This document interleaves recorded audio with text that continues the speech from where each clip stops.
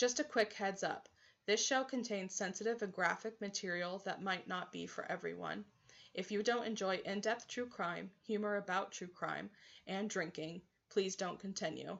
We want to be respectful of the victims in these crimes, but as for the criminal, we just don't give a shit.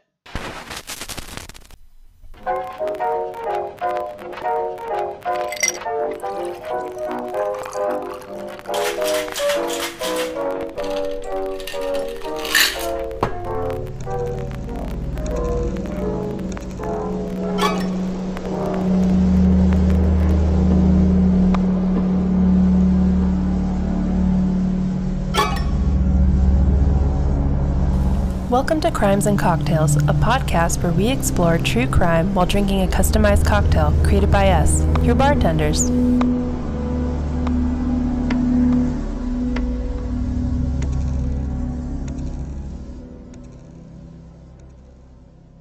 Hey guys, it's Tabitha. And I'm Katie, coming to you guys from sunny California, or it's like 50 degrees out right now. Still sunny though. Still sunny though. Like, we need rain so bad. So bad. There's still fires going on here in California. It's crazy. Yeah. It's like almost the middle of December. It rained once for like a day 2 weeks ago, and it hasn't rained since in Sacramento. So and everyone posted on their social media like, "Oh my god, I love rain." Yeah, and I'm just it's like a sprinkle. LA is all hit with like a million car accidents because no one knows how to drive. Yeah. So last week we left you guys with Joffrey. Wow. Whoa. This is a Game of Thrones podcast this time around. No, Jeffrey Dahmer had just moved into his infamous apartment where he's going to go on to commit the next 12 murders. And this week we're sipping on a drink that's a little twist on the classic zombie. We call it the Love Zombie because you'll soon learn that Dahmer tried to create himself a few love zombies for himself and not the cocktail. So. Yeah, should have. So in a cocktail shaker, you're going to add 1 ounce of light rum, 1 ounce of dark rum, 1 ounce of orange curacao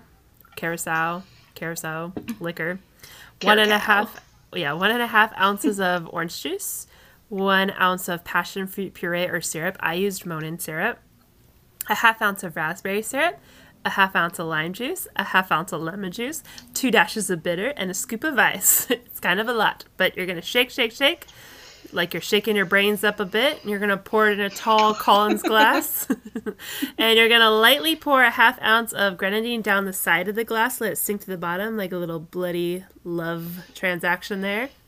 And then on top, you're going to float a 1/2 ounce of 151 rum. You can garnish with a pineapple flag if you really feel fancy. And you'll be a zombie ready for love in just a few sips, I promise. Be sure to follow us on Instagram at Crimes and Cocktails for this recipe. You can check out our Patreon also at Crimes and Cocktails. If you like what you hear, sign up for $5 a month to buy us coffee or help us power through some new material. If there are any serial killers, crimes, conspiracies, whatever you want us to tackle, we'd love to hear from you. So you can send us a message on Patreon or Instagram. Mm-hmm. And we'd love to hear from you. Yep, do something like this or a mini-sode on it. Yeah. And cheers if you're drinking this. I am. No, it's pretty good. It's nice and boozy to get us through this last 12 murders. So we told you we'd make you a strong drink, and this is a strong drink, so. Yeah. Buckle in, and we're going to get down with Dahmer now. It's spring of 1990. Dahmer's out of prison. He's a free man. He's out of grandma's house. He has like a slap apartment. On the wrist prison, really. I mean. Yeah, he was there for 8 months able to go to work still. It's just basically slept in a prison bed. Like, yeah. It's ridiculous. So dumb. So he still has his job at the chocolate factory where he's making like $250 a week, paying for his $300 a month apartment. My unemployment is not even $250 a week now. Right? Like, dude. Governor Newsom, are you listening to this? No, just kidding. I know, seriously. I hope somebody in D.C. is listening to this bullshit. Want my stimulus. Yeah. I'm like shaking my fist in the air. Give me that stimulus. As I spend my $100 of unemployment on alcohol for this podcast. That's how much we care about you guys. So become a patron. I'm committed. Yeah. And I like alcohol, okay. So he's on probation. He's not supposed to be drinking out the bars. His parole officer said he had talked a lot of suicide and money problems, which the officer couldn't figure out. Like, why do you have money problems when you're making $250 a week, paying $300 a month for rent, including utilities? So he's making 4 times his rent each month, and he's probably, his money's going to the shit ton of alcohol that he's drinking for himself and to give these people that he's bringing home. Sleeping pills, they're not cheap. Acetone, and just, this guy had disposable income, and that's the problem with disposable income. And then he also was buying things like to dispose of this. He had like a chainsaw. That's pretty penny. And then he had a giant canister that he was storing bodies in. Yeah. I think he bought a second little mini fridge because he was running out of room in his freezer. Costco's supply of trash bags. Cannibalism ain't cheap, y'all. No, it's not. You gotta be committed. And also Dahmer said in his interview with FBI later that he was never really did consider suicide. He was content with what he was doing. That was just something that he said. I think he was doing it to like disguise, to be like, yeah, I'm just depressed, like kind of trying to fit in a little bit more. But yeah, he was pretty fine doing what he was doing. So yeah. On May 20th of 1990, fresh out of jail, Dahmer told 33-year-old Raymond Lament Smith that he would pay him $50 for sex, which is equivalent to $99 today. I think it's more expensive to pay for someone's OnlyFans than what this person was doing to get sex, apparently. Know your worth. Know your worth. After getting to Dahmer's apartment, he served Smith a drink with 7 sleeping pills, and then he strangled Smith. After strangling Smith, Dahmer began to perform oral sex and anal sex on the body. If you remember in the last episode, he had just progressed to practicing necrophilia, so he had not done that before, and now he was doing that. Then he progresses even more here. He cuts a slit above the pubic line on the body and performs sexual intercourse with that, which is so disgusting. I hope you're drinking your drink. After Dahmer had performed various sexual activities on the body, he began to dismember Smith. He started first by slitting the body open from sternum to the pubic area. He flayed open the body, took out all the organs to dispose of them, put them in a trash bag. Then he started to cut the meat off the bones. He would start at the calves and work his way up the sides of his victims. He put the head in the freezer immediately so he could save that to work on later. He would place Smith's limbs and torso in a large tank of acid to remove the flesh. Then he would later boil the head in an 80-gallon pot of water. He would keep the skull and paint it gray, again to disguise it. He would keep a lot of the bones, and he would decorate his apartment with it, basically. And then he would turn the rest, after all the rest of the organs and everything had been in the acid, they would turn into a liquefied jelly kind of consistency, and he would flush them down his toilet. So I would not want to be that plumber. But he performed the same routine with 27-year-old Edward Smith on June 14th. Something I read in one of the FBI interviews, the police said at one point they searched his locker at work, in which he had a skull just chilling in there, but because he had painted it gray, the police thought it was fake. So fooled him again. So, Milwaukee police, this was not your finest years in life. That is for sure. Can you imagine the plumbing at that guy's place? My dad's a plumber, and I think he'd be mortified. I'm sure it did work on the pipes because the liquid that he was soaking the body in was probably corroding. Oh yeah, yeah. Oh, my dad's always complaining to me about someone poured Drano down their pipe again and blinded me in the eyes, and I cannot imagine Dahmer's building's maintenance guy. Yeah. They probably didn't even have a maintenance guy, to be honest. That place sounded like a shithole. So probably not. 22-year-old Ernest Miller would be the first victim that Dahmer would decide to consume.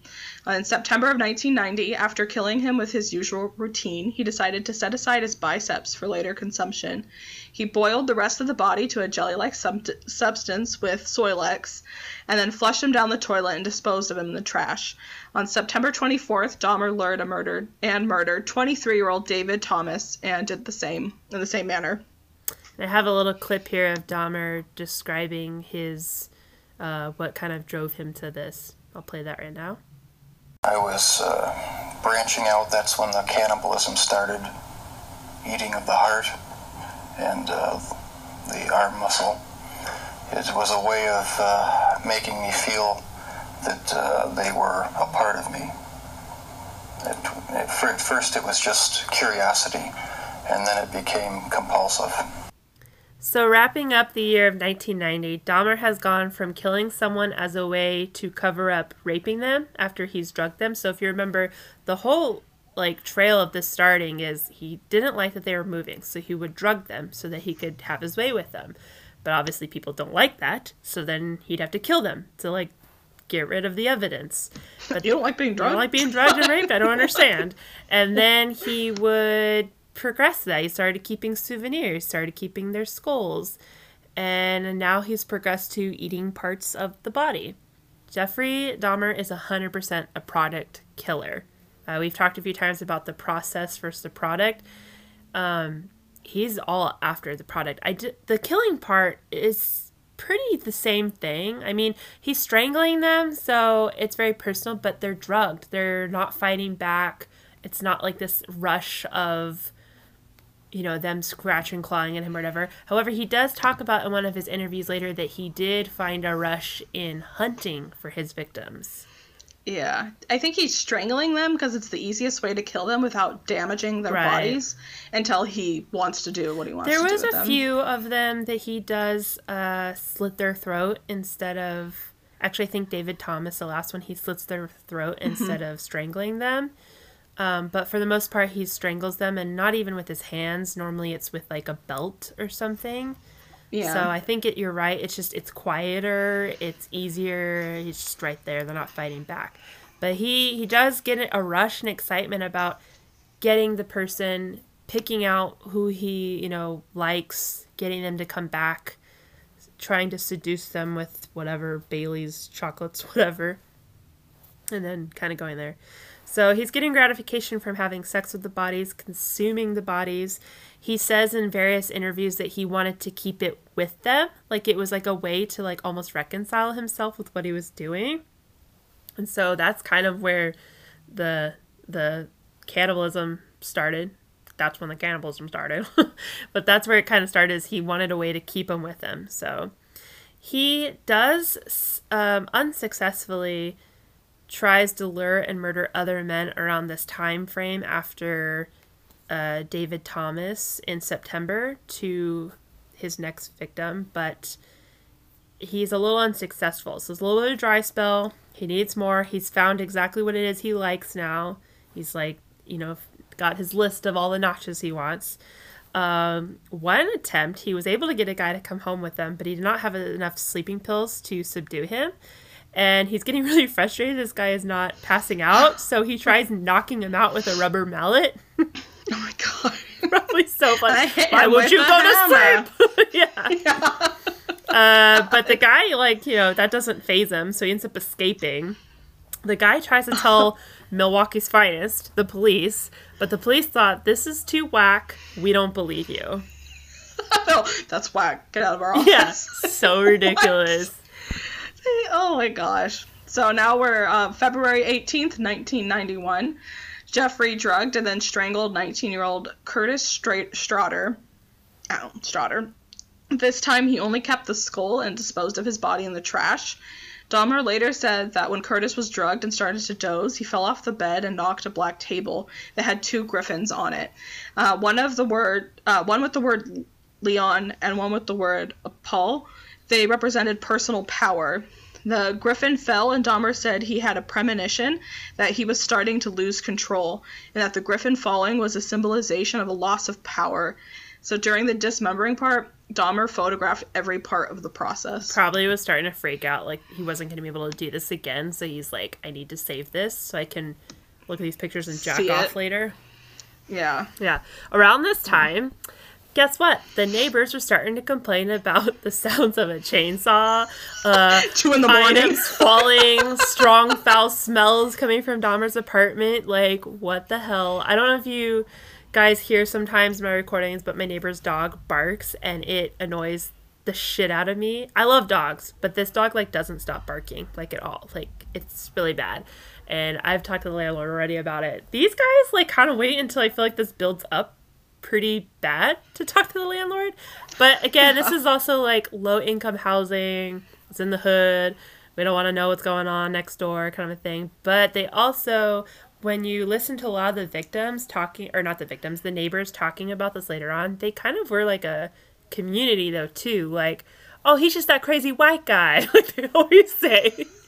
I don't know. I guess the landlord talks to Dahmer and he's like, oh, it's my tropical fish tank that smells. Which, they don't smell that bad, bro. No. They don't smell that bad. Another time, a neighbor comes by to ask Jeffrey about the smell. I guess his door was, like, left open, and she, like, pops in. And he's like, oh, it's this old fridge that my grandma gave me. I forgot to plug it in after putting a bunch of meat in it. Ugh. Disgusting. So disgusting. And probably she's like, oh, okay, Dahmer. She said, like, in an interview later that she's like, I tried to set him up with, like, a girl a few times, but he always said he was busy. And I was like, oh, you had no idea at the time. No idea. So gross. So, I mean, I've never smelt rotting human flesh before, but I can imagine it is extremely pungent. I've smelled rotten spinach, and that made me want to throw up. I would not be able to smell this. Dude, I take the trash out after, like, almost every day. If I have to throw food away the night before, I can't handle the smell the next morning. I'm like, I gotta take this trash out. Yeah. Ugh. So, now if you thought things were crazy before, we're gonna pump up. We're going to pump it up a little bit, or Dahmer does anyway. Yeah. Let's hope we're not doing this. On April 7th, 1991, Jeffrey Dahmer lured 19-year-old. And this time, this guy's, he's straight. He's not, the gay bars trolling around. And his name's Errol Lindsay. And he's on his way to get a key cut. And Dahmer lures him back to his apartment. I don't even know how. I don't know how he did it this time. I don't know either. Maybe he's 19 and he's just like, oh, you want a beer or something? Or just talking. I mean, Dahmer a lot of people said was very charming. So maybe he's just like, oh, yeah, cool. It's another young guy. Let's go. He's kind of like, Ted Bundy looks different in like every photograph. Yeah. I feel like Jeffrey Dahmer's kind of like that because, like, there's one arrest photo where I'm like, oh, yeah, he's kind of attractive there. I could see it. And then there's some where I'm like, that guy definitely eats people. Like his mustache. Yeah, there's, like, one interview he does, too, and he has, like, I don't know, like, cold sores all around his mouth, and his eyes look kind of dark. And I'm like, you definitely look like someone who eats people. Yeah. But then there's sometimes where he just looks like, oh, he's just that crazy whack guy. Yeah. And he was. So after drugging Errol, Dahmer drilled a small hole into the side of his skull and poured hydrochloric acid into his head. Dahmer was hoping to achieve a sort of love zombie. Hence he wanted to drink. Cheers. Yes. So now you know what you're drinking. So he wanted to make Errol submissive and unresistant, but obviously, still alive. Apparently, Errol woke up and was confused, asking what time it was and saying he had a headache. Understatement. I have no idea what that headache. Well, sometimes after New Year's, I might know what that feels like. I get migraines, and I feel like having hydrochloric acid in my head hole would be worse. So, I don't know. Dahmer, upset that it didn't work as he had planned, drugged him again and then strangled him. I actually am very impressed that Dahmer was able to successfully even drill a hole in this guy's skull and pour something in there without him just dying. Yeah. I'm just like, he's doing better than 1950s doctors. Oh my gosh. Yeah, I mean, lobotomies, we'll do some episodes on that, but those are fucking crazy. Yeah, he must have researched this. I don't know. But he kept the skull and tried to keep his skin by soaking it in a saltwater solution for a few weeks. But he eventually disposed of it because it became too brittle. So fucking gross. And then, yeah. And then on May He's like 24th... Ed Gein making lampshades or something for his house. Like, what the heck is he going to do with that skin? Know. He's just like, try something new, shake it up a bit. Put the lotion in the basket. Oh, God, I know. Put the lotion on the skin. So on May 24th, Dahmer was able to lure a deaf and mute 31-year-old man, Anthony Hughes, into his home before murdering him. So he used a note to ask Anthony if he could pay him for Check sex. yes He's like, or no. Right? Do you like me? Check yes or no. What the heck? How? That's going on another level. I couldn't even get a boyfriend in 6th grade doing that. Right. And this guy's going back to his apartment, and it's just, it's sad. It is sad. It's really sad. Yeah. No offense to these victims. I mean, this is all terrible. They're all obviously probably hurting for money. We all do questionable things sometimes. Dude, strap for catch. We all been there. It's a pandemic. It's a pandemic. Again, we need more unemployment. But I do feel these guys are obviously in rough situations, and Dahmer we're at the point where they're doing this, taking advantage of it, taking advantage of the situation. Yeah. So this next murder, I think, like I said, they're all terrible murders, and they're all just so tragic. But this one just really. I mean, none of them should have happened, but this one especially shouldn't have happened because there were so many times before this murder actually occurred that this life could have been saved. So this one feels especially terrible. If you guys remember in last week's episode, we talked about the 13-year-old boy that escaped and Dahmer ended up serving some time for sexually assaulting him. His younger brother stumbles upon Dahmer's path only 3 years later. On May 27th, this is only 3 days, by the way, after murdering his last victim, the deaf and mute Anthony Hughes. This 3 days later, that guy's body, by the way, is still chilling on the floor of Dahmer's bedroom. But Dahmer lures 14-year-old Konarak back to his apartment by telling him that he would pay him for money for a few Polaroids of him in his picture. So after Konarak, I hope I say that name right, posed for the pictures, Dahmer had drugged him and began to perform oral sex on the child, is what he is. He proceeded then to drill a single hole into the skull of the frontal lobe of Konarak, and he poured hydrochloric acid into it. Dahmer left his apartment with Konarak passed out on his bed. He said that Konarak saw the body on the floor but didn't react to it, and it was probably because he was so out of it with all this stuff sloshed around in his brain and drugs and everything in his system.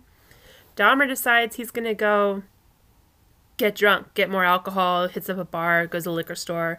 When he comes back early in the morning with his alcohol, he finds the boy outside in his underwear with 2 women. He's on a street corner, and the boy does know English, but because of the drugs and everything like that, it's like he doesn't remember how to speak English, and he's just talking in his native tongue. Which was, I think, is Leo, right? Yeah, Laotian. Yeah, Laotian. So he, I would too if I was in that situation. I wouldn't be able to talk. I probably wouldn't be able to talk my head. That's why I say it's insane to me that this boy's even able to, walk around after Dahmer did this. And he's a little boy. Yeah, he's 14 years old. So Dahmer approaches the women, and he tells them that the boy was his friend John. He just makes up a name. And he says, oh, he's just really drunk. I'll take him back to my place. The women are like, hey, we called the police because this is a boy and he needs help. And I actually tried to find the phone call to play it for you, but it's really hard actually to play it. But the woman that calls, she in the phone call says, there's a boy here, a child here. He's beaten. He looks banged up. He needs help. Someone has assaulted him. She's very clear on what's going on. When the police arrive, Officer John Balserac and Officer Joseph, I almost want to say his last name Garbage, but it's Gabrish. These guys are the biggest sons of bitches in the world, I swear. Dahmer tells them that John is his 19-year-old boyfriend, and they had just gotten in a little lovers lover spat and that he had gotten very drunk after, and this is his usual behavior after they get in a little fight. The police basically tell the women to mind their own business, like, go away, we got this under control. The women are obviously like, no, this is a child. The cops put a towel on the boy, they walk him back to Dahmer's apartment, actually, like, help Dahmer get him back inside, and they actually come into the living room.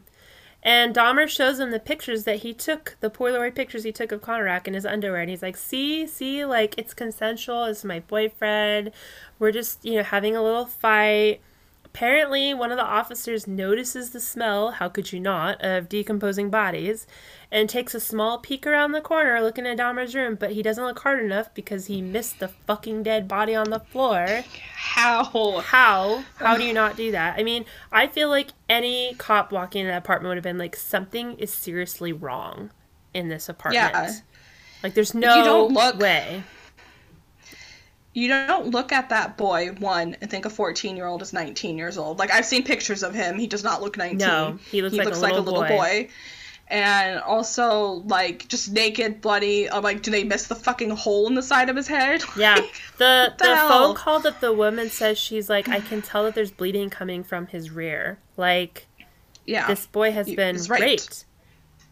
So they leave the apartment and they leave the boy with Dahmer. If these officers had even just taken, like, a small glance at his background, like maybe called in, being like, can you just run something on Jeffrey Dahmer? Just want to make sure, we're good here. They would have seen that A, he's on parole, B, he's a registered sex offender child molester, and C, he has several drinking charges for, drinking in public and stuff. So this guy, it would have ended it right there. Like, there's so many different things. When the police report back to the station, they are laughing and snickering in the phone call. Yeah, and so after Dahmer's arrest, actually, and thankfully, these fuckers got fired. Not really. They got fired, but they got back, and one of them is actually just retired from the police force, like 2 years ago. He was a president of a police agency, yeah. That is... Yeah, they got fired, but they got rehired. Buddy cop Midwest bullshit. Yep. Yeah, I, just found this out. He, pleaded... went to court. It was Balsarac. He pleaded and fought like a case and ended up being able to go back onto the force. That's and he ridiculous. Retired in, it was like 2017 or 2018 he retired. Obviously they shouldn't have missed this, but it's one thing to miss it, but it's another insane. Complete thing to make fun of it. If you hear the fucking phone call, it's insane. So I actually have here, I have the transcripts. Unfortunately, I can't find the actual thing. But the woman calls, right? And then these guys come here. And they say, it's on tape recorded. I say, oh, the intoxicated Asian naked male was returned to his sober boyfriend. And we're 10-8 as someone. Yeah. Yeah. Like, they literally sound exactly like they laugh about it. And they just think it's fucking funny. And then, the woman who called... Her grandma calls the police station, later to try and catch up. And they're just like, hi, there was a squad car that I flagged down earlier about 15 minutes ago. And it's the same officer. He's like, oh, that was me. And she's like, what happened? My daughter, my niece, we witnessed what was going on. We want to make sure, was there anything done with the situation? Do you need names from us or them? And the officer's like, no, not at all. Don't need your info. And she's like, you don't? He's like, no, it was an intoxicated boyfriend of another boyfriend. And then he snickers. He laughs at that. And she's like, oh, well, how old was this child? He's like, it wasn't a child. It was an adult. And the woman's like, are you sure? And the officer's like, yep. And the woman asks again, are you positive? Because this child doesn't even speak English. My daughter has dealt with him before and seen him on the street catching earthworms. Playing like a little boy, because he's a little boy. And the officer's like, yeah, no, it's all taken care of, man. And the woman asks again, are you sure? Ma'am, I can't make it any more clear. It's been taken care of. He's with his boyfriend at his boyfriend's apartment where he's got his belongings to, and that's where it's released. And she's like, well, I mean, if he's a child and not an adult, are you so sure it's an adult? And then the cop's so frustrated and being so rude to her. He's like, I explained to you, it's all taken care of.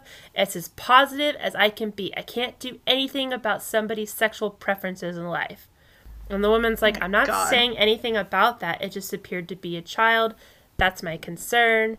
The officer says, no, he's not. The woman's like, he's not a child. And the officer's like, no, okay, it's a boyfriend thing. He's got his belongings at the house where he came from. He's got a picture of himself and his boyfriend and so forth. And he just like, it carries on like that for a while. And he again makes it clear to her 3 more times, no, he's not a child. So I just thought that was irritating beyond. We'll post a picture of him later. Of Counteract, and you can see that he's very obviously a child. Very obviously. Yeah. Oh my gosh. So after the police leave Dahmer's apartment, he pours more acid into Counteract's head, and it kills him almost instantly. Dahmer takes a sick day from work the next day to do his other work, I guess, dismember and clean up both Counteract and Anthony's bodies and skulls. So, about a month later, on First June of all, 30th... this guy gets sick pay? No, just kidding. Like, seriously? Takes a day off? I'm gonna get myself a job at Ambrosia. I know. Move to fucking Milwaukee. No. No thanks. So, about a month later, on June 30th, Dahmer traveled to Chicago, where he stumbled upon 20-year-old Matt Turner at a bus station, and he convinced him to go back the hour and a half to Dahmer's apartment for a paid photo shoot. He drugged and strangled Matt, storing his organs in a freezer for consumption. And then Jeremy Weinberger is next, and he was 25 years old. He lived in Chicago, just like Matt Turner. He was lured to Dahmer's apartment in early July of 1991 under the pretense of a photo shoot.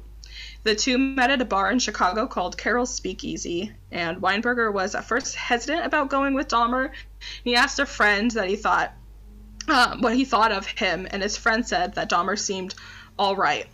So Weinberger was reassured and left with Dahmer, and then they took a Greyhound bus trip so that they could go, the hour and a half to Milwaukee.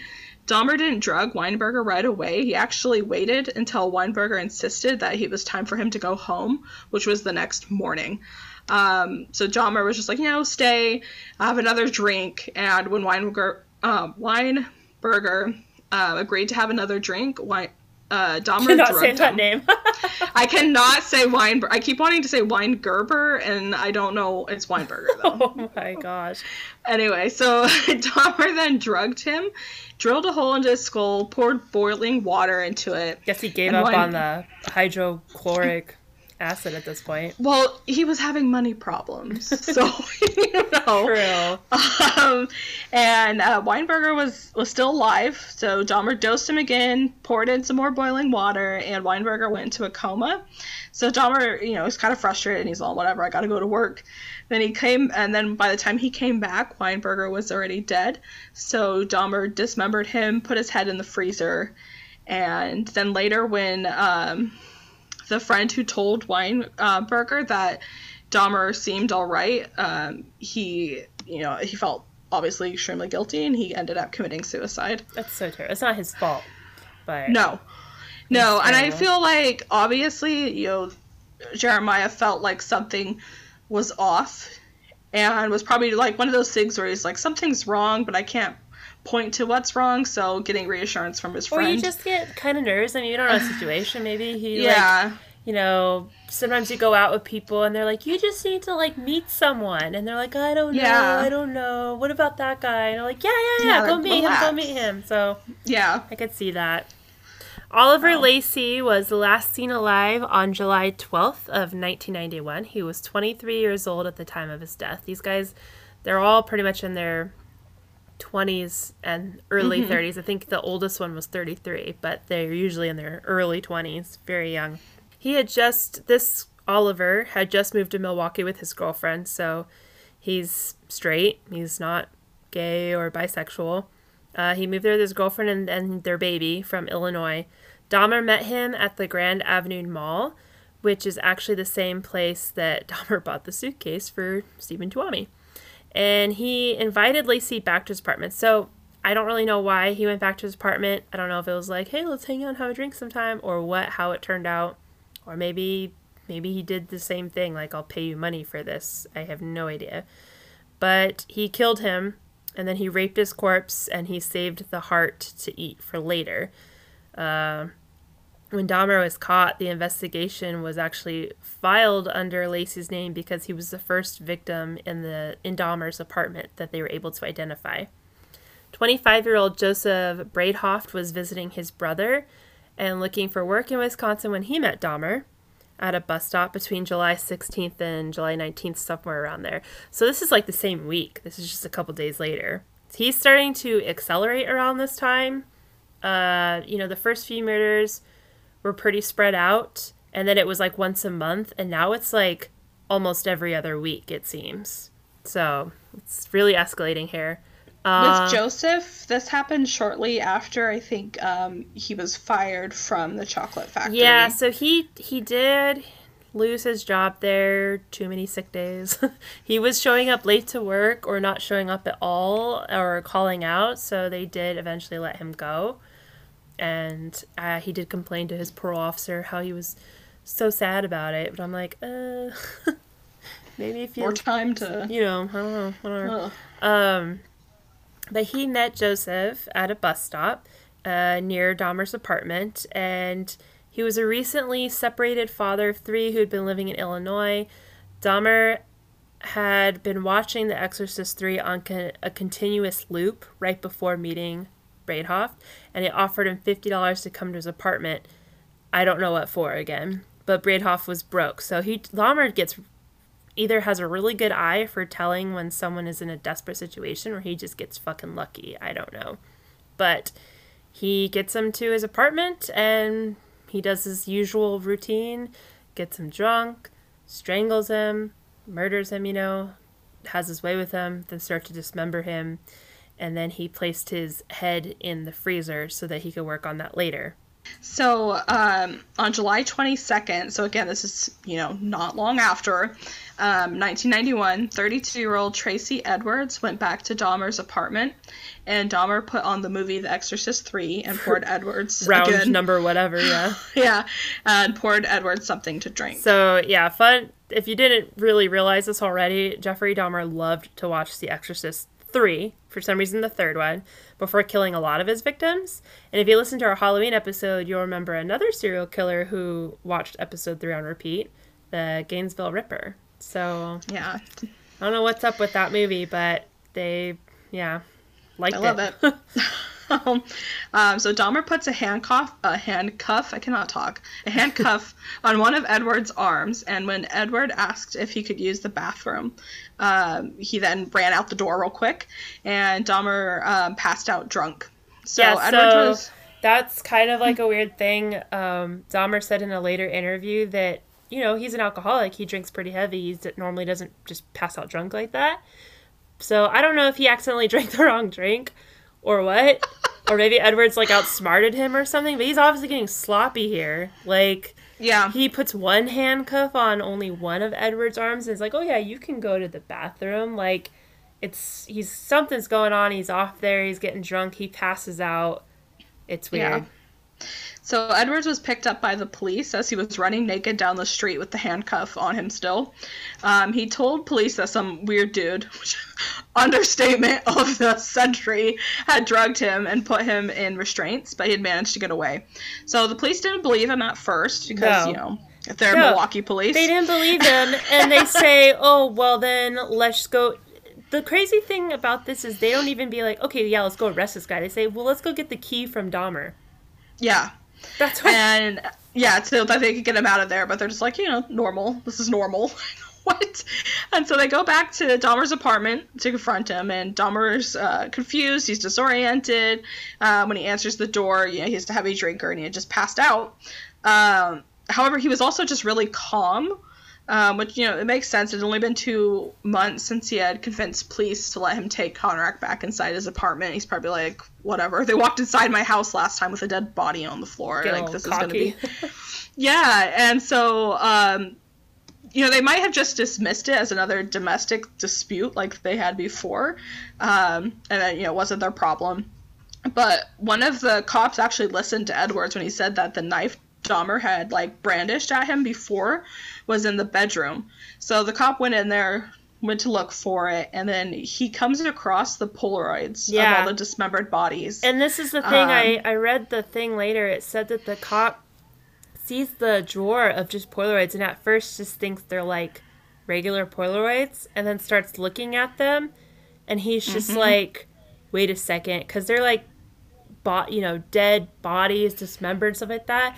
And I guess at the same time he turns and looks at his partner and he's just like, cuff him, just like instantly, like get him, and they like tackle Dahmer. Yeah, Dahmer like saw them finding the photos, and on the photos there's just a picture of a head inside the fridge, and he gets angry, of course, and tries to fight back, but he's subdued, and they continue searching his apartment. They find the head in the fridge that the picture was of, along with other body parts and cut up flesh. They find 3 heads in the freezer, the heart, preserved skulls, jars of dismembered penises, photo albums just full of bodies and dismembered parts, and then a 57-gallon drum containing decomposing bodies soaked in chemicals. And then they also find an unfinished altar made of skulls and candles in his closet. Yeah, I read that the officer that opened, so the 2 officers that were there on the scene, like they said, they cuff him, get him, and quickly do that because they realize, holy shit. And the second officer opens the fridge and he just closed it, and they called in. They're like, I don't want to deal with this. Way too much paperwork. This is a horrible thing. But that altar in the closet that he was working on, he had 2 completely bleached and finished skeletons with several skulls. He'd been collecting skulls pretty much his whole career.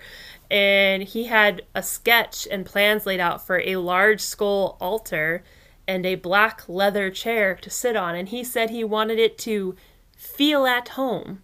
I'll post the sketch on our Instagram later, but I'm pretty sure it's just an altar to masturbate to be honest. Yeah. So they found out pretty quickly that he had been eating his victims. His fridge was basically just filled with human flesh and different, like, sauces. They got Chick-fil-A sauce? Oh, he got that Chick-fil-A sauce. I might eat anything with Chick-fil-A sauce. Little barbecue rub. Like, it's disgusting. And then a further search of his apartment by a forensic team found... Can't believe it's not butter? Sweet Baby Ray's. They found. If you guys know what that is from, let us know, because it's fantastic. It's not butter. Oh my gosh, you can use whatever you want. It's not butter. Like, where am I? They found evidence of at least 11 people's remains inside the apartment. Oh, God. And after he was taken into custody, Dahmer didn't waste any time in confessing. He was just basically, jigs up, whatever. It's over. So he told them he had killed 17 people and went into detail about the crimes. Well, didn't he only confess to 16 at first, and then he later confessed to the previous one at his parents' house? Stephen Hicks? Yeah. No, he told him about that because he told him exactly where they could find the body. I think he was only charged for 16, though. He was, yeah. Yeah. So he tells them about, what he did. Dahmer, he was 31 when he was arrested. So he had done all of this from the ages of 18 to 31. Yeah. And, a 9-year gap at that one point. But if he hadn't been caught, he was going every single day. Yeah. Like, he could have kept going, that's for sure. Yeah. And like I said, his people are just... I feel like people know something's off, but they just don't want to know that something's off, And it's like, I watched one interview where one of his neighbors was like, oh, what's going on at Dahmer's house? And they tell him, they're like, oh my God. I was like, and then Grandma was like, I had no idea. And I'm just like, dude. We've discussed it before, like when we were doing the Golden State Killer, that a lot of people, even if they think something weird's going on, their first thought isn't, this guy's a murderer. Because that's just, the worst possible scenario. Or so let alone a cannibalist. A lot of that.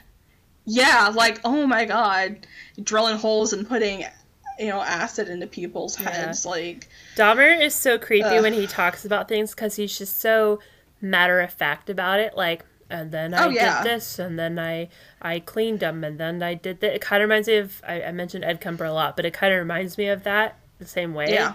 Like, Ted Bundy pretty much tried to fight his thing until the very end, you know? Mm-hmm. But, and then even when he does confess, he doesn't really confess as himself. He's like, oh, well, if I were to do it, like some O.J. Simpson shit, but... Yeah, if I killed her, this is how. Yeah, this is how. But Jeffrey Dahmer's like, yeah, you know, and then I put some barbecue sauce on Yeah, just The like, fuck? what? Fucking And then- crazy. You know, during the time before he got caught, his dad was just like, oh, you're looking pretty good. It looks like you lost some Now weight. McDonald's again. Yeah, and he was just like, oh, I've been eating at home more, is what he told his Oh, dad. so gross. So gross. No one would have definitely questioned Dahmer during quarantine, that's for sure. Just Oh, in God, home all the no. time.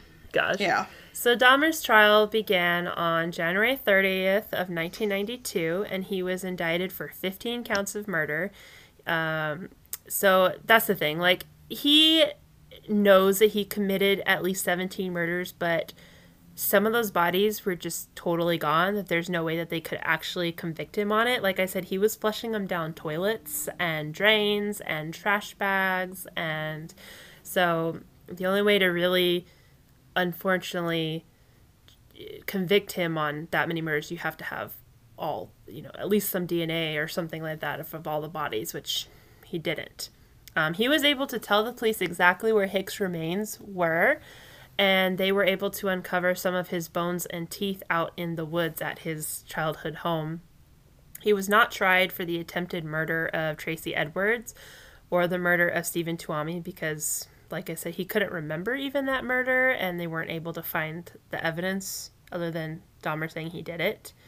Dahmer did try to plead guilty, or he pleaded guilty, but he tried to say he was insane. So, since Dahmer had admitted he was guilty, his trial wasn't to determine his guilt, but it was to establish if he had killed because he suffered a mental or personality disorder.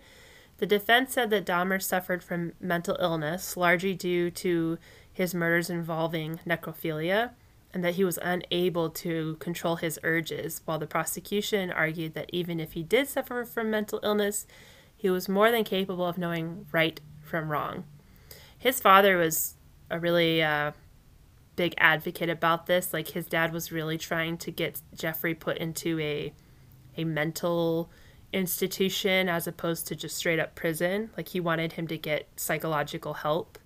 So, I mean, a lot of interviews, you really feel for the parents, and it is pretty heartbreaking, actually, to watch his father talk about a lot of this stuff. But his father did sit through all the trials, too, which is, I don't think I could do that. I don't think I could do that at all. Forensic psychiatrist Dr. Park Dietz said that he believed Dahmer was not suffering from any mental illness at the time of the murders because they were carefully planned out. Dahmer did not kill off of an impulse, but instead he went hunting, and he planned how he would find his next victim, how he would get them to the apartment, drug them, kill them, and dismember them, so that he was, they said, pretty self-aware of what was going on. So like we said earlier, Dahmer liked to watch The Exorcist on repeat, but the other movie he liked to watch was Star Wars Return of the Jedi, which is the same. And actually, I just watched it yesterday. And again, Katie, you and Dahmer, too many coincidences. I'm just kidding. I love Star Wars. Are you kidding me? Yeah, like, this is great. This is not In abnormal. one end, how could Dahmer not like first. Star Wars? I mean, he's a kid in like Yeah. the 80s, and this is like they always are awesome movies, but they had also just come out, so Yeah, What the it's hell pretty is that? normal. But Dr. Dietz also said during the trial that Dahmer had told him that often before he went out to find a murder victim, he would watch Return of the Jedi scenes featuring Emperor Palpatine only, and then scenes from The Exorcist 3 for the Satan-type character, because he admired them, because they had the ability to control people and were powerful. So Dahmer said that he would often wear yellow contact lenses before he went out to find his victims to emulate these characters, because they both had yellow eyes, which is so creepy that he just went up to people with his yellow eye contact lenses, and there's $50. can I pay you $50 for the Polaroid? Yeah, seriously. So Dietz said, no, thank you. right? creepy ass yellow eyed jaundiced fuck. So Dietz said for Dahmer, it wasn't about causing pain to the victims. It was all about having complete control over them. He didn't necessarily enjoy their pain. He just wanted to be in power. He drugged them and killed them before he did most of his things. Yeah, they were dead by the time he was dismembering them. So he had a heart. Just kidding. Oh god, he cared. He cared. Dietz, Midwestern hospitality. Would you like a nice Baileys and coffee? I know, God. Fucking weird ass drink too. Like, I know. Go over some guy's house for some nudie photo sesh. She's like, "Would you like some Baileys and coffee?" It's like, from I my love grandma's Baileys stash. and coffee, but I love Baileys and coffee. I also have some Werther's originals for you. Right. We can turn on Turn of the Jedi. What are you, like a 12-year-old man-child living at home? Jeez. Yes.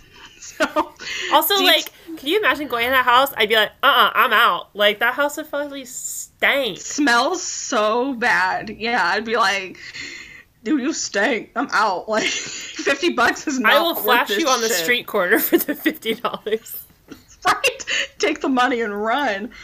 Oh, Dietz diagnosed him with substance abuse, which obviously. Duh. It took a psychologist. Right? I could have diagnosed him with that.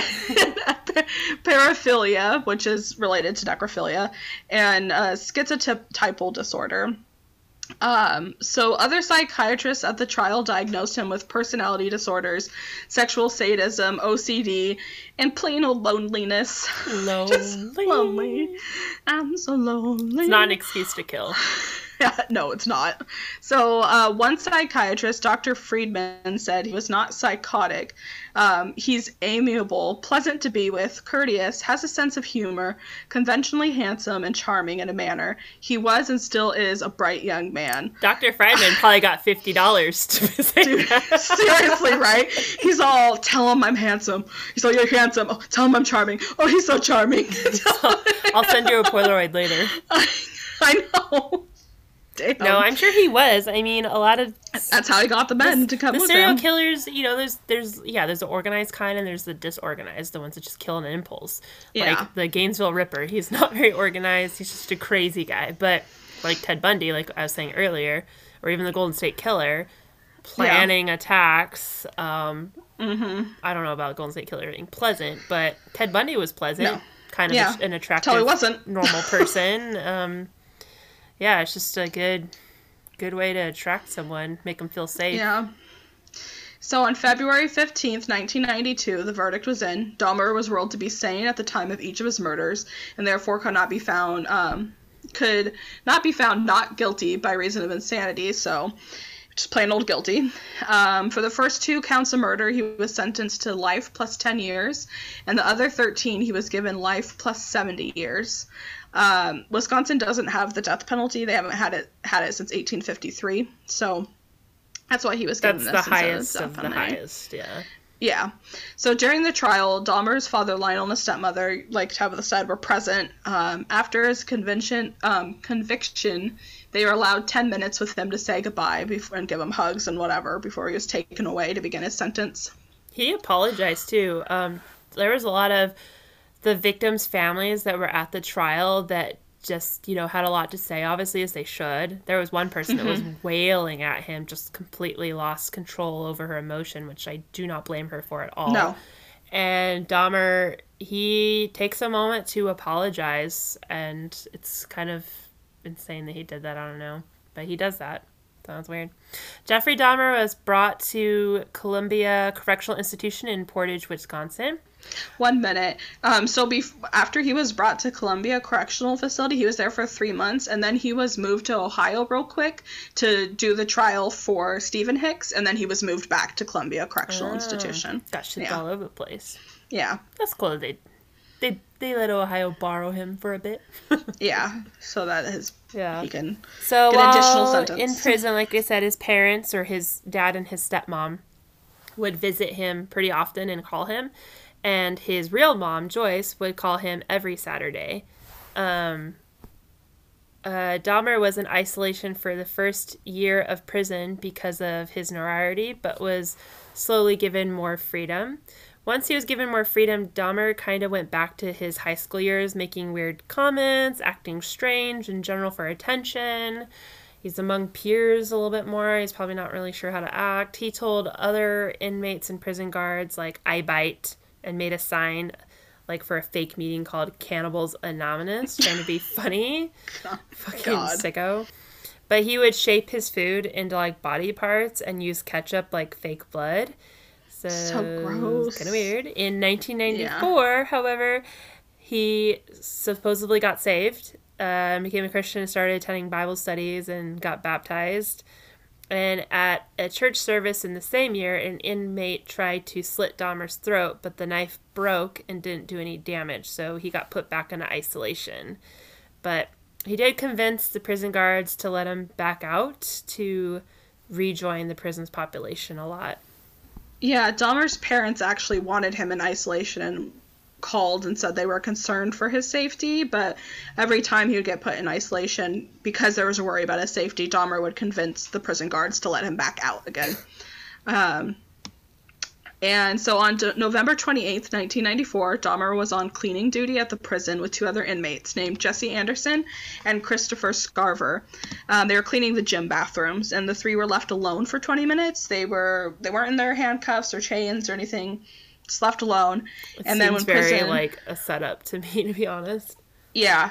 When prison guards came back, they found both Dahmer and Anderson had been beaten to death with a metal bar by Scarver. It was actually it was a barbell. Yeah. Which is a throwback, because if you remember Dahmer's first murder, he killed him with a barbell. Yeah, Hicks.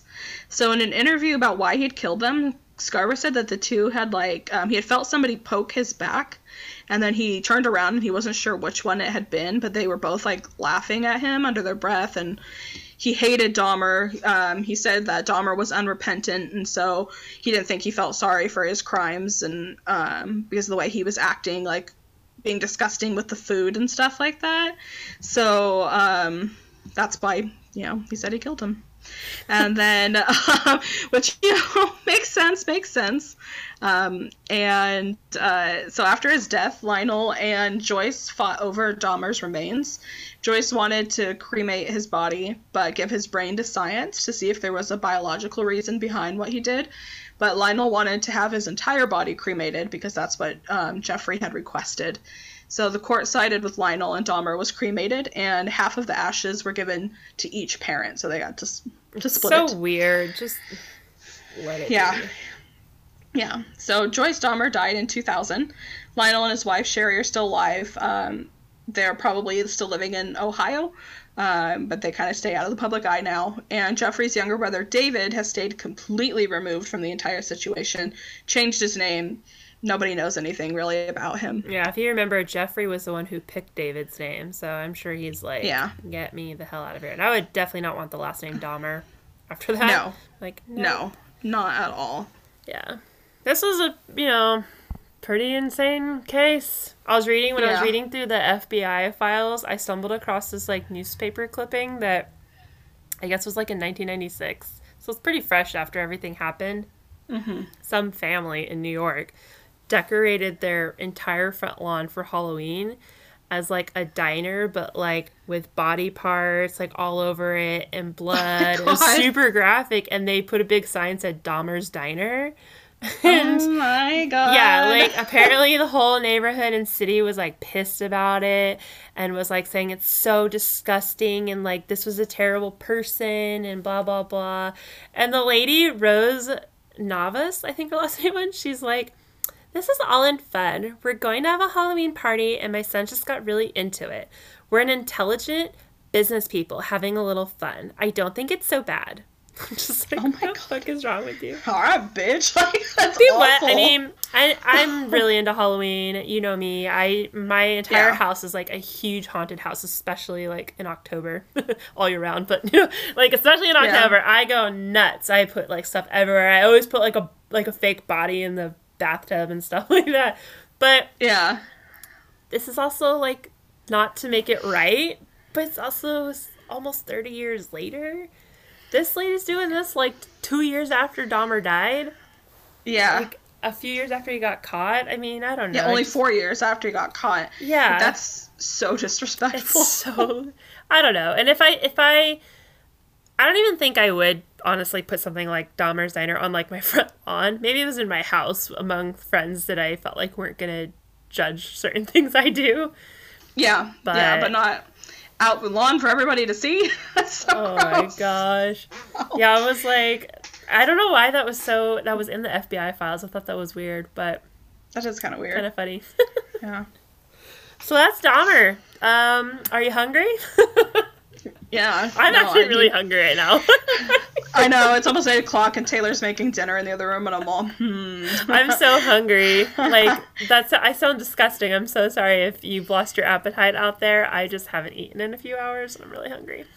But Jeffrey Dahmer was a terrible person. He was a terrible, terrible human being. And, you know, his dad, I feel a lot of sympathy for, because his dad is just like, wants to believe the best in Dahmer. It's his son, and he just is like, I think he became saved, I did this and this and that, but I'm like, Dahmer had more than a few screws loose. He even says in interviews, he's like, if you let me out, I would do the same thing. Like, I can't be stopped. This is what I want to do. So, yeah.